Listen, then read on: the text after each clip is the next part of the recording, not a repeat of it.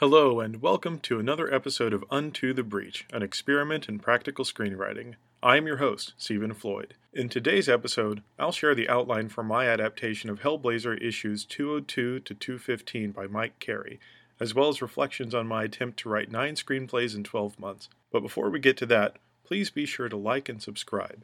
If you haven't already, visit my website, breachblog.net, for additional information and previous episodes. So week 1 was interesting. I feel like I got a free pass because it was Thanksgiving and I only had to work on Monday. My boss kindly allowed me to leave early so my wife and I could avoid a snowstorm and drive to her parents' home in Northern California. So it really wasn't a challenge to carve out time for writing. The only time my project came into conflict with personal obligations was Wednesday morning when everyone wanted to share breakfast together. I took a pass and worked in the living room, and everyone was cool with it. So the balance between screenwriting and my personal life has really been minimal, but that's likely to change in the coming weeks. I'll talk more about that later in the episode. As far as the outline goes, I was very pleased with how much of the original story I was able to retain without creating a plot that was overwhelming or too focused on fans of the series. For those unfamiliar with Hellblazer, it's a graphic novel first published in 1987 featuring John Constantine, a paranormal detective who made his debut in 1985 in Swamp Thing. John is a wisecracking occultist known for his long cons and willingness to place others in harm's way. A good John Constantine arc usually ends with one of his friends being dragged through a portal to hell shouting, "John, you bastard!" and then John grousing about how he doesn't have any friends. Hellblazer was first adapted for the screen in the 2005 Keanu Reeves film Constantine, which didn't fare well with critics or fans. However, I would argue it was a reasonably faithful adaptation. Though it played fast and loose with many details, it managed to capture the spirit of the series, particularly when John manipulated Satan into curing his lung cancer. The series has since been adapted into a TV show starring Matt Ryan, who reprised his role as Constantine in 2 DC animated features. The Matt Ryan versions rely far more heavily on the source material, including Constantine's stint as a patient at Ravenscar Mental Asylum. So, when I chose to adapt Hellblazer for the screen, I wanted to make sure I wasn't covering the same ground that had been trod before. When I considered which story arcs to use, my immediate thought was Mike Carey's run on Hellblazer between 2002 and 2006, specifically the issues where John's children try to kill everyone he's ever been close to. This results in the death of his sister Cheryl, among numerous other casualties. When John tries to bring Cheryl back, Cheryl's given a choice by Satan: return to Earth with her brother John, or stay in hell with her husband Tony, who was condemned for killing both Cheryl and himself. If she stays, Tony's suffering would be halved. Without hesitating, Cheryl picks option number 2, and John leaves empty-handed. It's one of the most profound losses in John Constantine's long career of setbacks and suffering, so it seemed like an ideal example of what Hellblazer means at its core. A man with the power to save the world time and time again, who never manages to save what matters to himself. So this story arc posed a few different problems, particularly John's children. These weren't normal kids. They were half-demons conceived after John made a bargain with a demoness to restore lost memories. His children can't kill him because then they would die, but they can kill his friends and family, and they make a game out of who can conceive the most gruesome executions.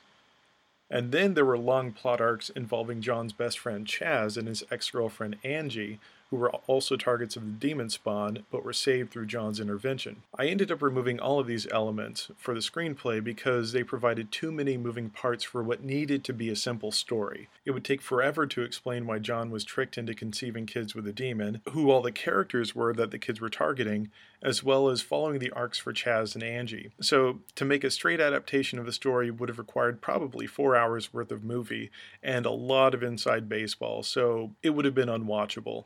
So I decided to focus on the relationship between John and Cheryl, as well as Cheryl's teenage daughter Gemma. In the graphic novels, Gemma wants to emulate John and become an occultist, though John tries numerous times to talk her out of it. This offered a great foil of the idealist neophyte versus the disillusioned veteran, so I leaned heavily into that relationship for the screenplay. Gemma starts out using her street smarts and basic understanding of magic to assert herself, but after watching her mother willingly choose damnation, she disavows anything to do with magic or her uncle, causing John to simultaneously lose and save someone he cares about. The third relationship that rose to the surface was between John and the demon Nergal. In Akkadian mythology, Nergal was the lord of the underworld, but in Hellblazer he's a particularly cunning member of demon nobility. Nergal is a demon who kidnaps Cheryl's soul and promises to help John restore her to Earth if John helps him with some personal matters. Nergal's land and titles have been usurped by his daughter, and he uses John to sneak his way back into the castle. There's a lot of backstory regarding this usurpation, and I decided to keep that at a minimum because it would have slowed Act 2 to a crawl. We'll see how that pans out when I begin with that particular sequence in the screenplay. Between those three relationships, I kept as much of the original story intact as I could. This was both to preserve Carey's original vision for the plot and to reduce the amount of heavy lifting required during the writing process. Unless something goes disastrously wrong, I should not have to bend too far backwards to flesh out the plot or even a lot of the dialogue. So as I move from outline to actual pages in the screenplay, I anticipate the beginning is going to require the most effort and attention, which is normal. If you're writing a screenplay, you're going to revise the introduction a couple dozen times, and the biggest challenge for this screenplay is going to be introducing the audience to the world that is Hellblazer, where most magicians are petty elitists and John gladly bears the mark of a blue-collar mage. I think it'll be most effective to focus on John's relationship with Cheryl and the fact that the way he lost her was really an occupational hazard. That'll be a good way to begin exploring who is John Constantine and what is it he's really trying to accomplish, and that way we'll get the audience paying attention long enough to make it through some of the slower exposition in the beginning. I have an expectation that the rest of the screenplay is going to go rather quickly. Between what I've outlined and what's already written in the graphic novel, I have a lot to pull from, and the hardest part is going to be putting it down on the page. I don't anticipate the ending is going to change, but that's what I said about my last screenplay, and I ended up going in the opposite direction plot-wise when I reached that point in the story. So we'll see how things pan out.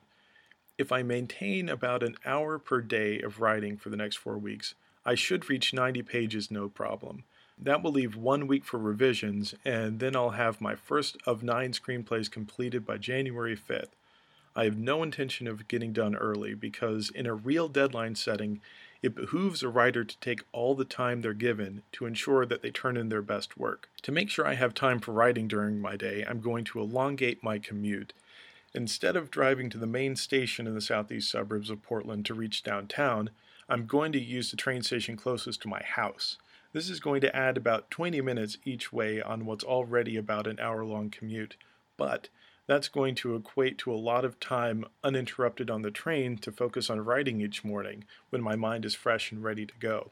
The afternoons are a bit more of a crapshoot. You can't always guarantee seating on the train when you're downtown, but we'll see how that pans out. I look forward to reporting the results in next week's podcast after I have a whole week of writing in earnest. A quick note about those of you on my website who are going to download the outline discussed in this week's episode. It's a little rough. I debated about whether or not to polish it up because right now it's written in a format that I understand, but it might be hard to follow for a lot of other people. However, I decided, the whole point of this project is to take a warts and all look at my writing process, so I decided to keep the outline as is. And if this proves to be a little unhelpful, I do apologize. In the future, I do intend to be a little more mindful of others reading my outline as I go forward, but when I started into this, I wasn't focused on readability. I just wanted to get the plot on the page so I had something to actually look at. So again, if it's a bit of a chore to read through, I apologize, but this is a practical experiment in screenwriting, and there's a lot of messy steps in the process. But in addition to the outline this week, I do plan to upload outlines in the future as well as segments of the actual screenplay as they become finished. This isn't going to be as simple as, just taking all those extant copies and linking them together for a finished product.